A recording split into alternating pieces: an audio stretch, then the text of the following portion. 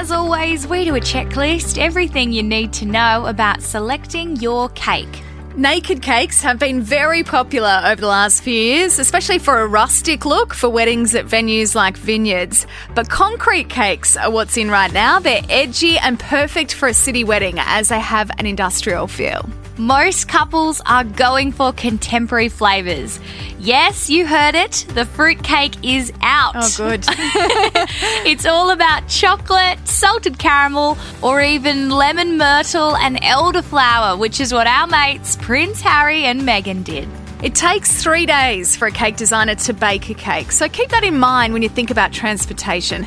Get them to bring it to you. A lot can go wrong and you don't want their hard work to be destroyed, or worse still, be left with no cake. And guys, it's okay to use the cake as dessert. It's a win-win to save money and to make sure that everybody gets a taste. And last but not least, if there are leftovers, which sometimes there's not, it's best to freeze them straight away. Even get the kitchen to not plate up the top layer and pop it in the freezer on your wedding night.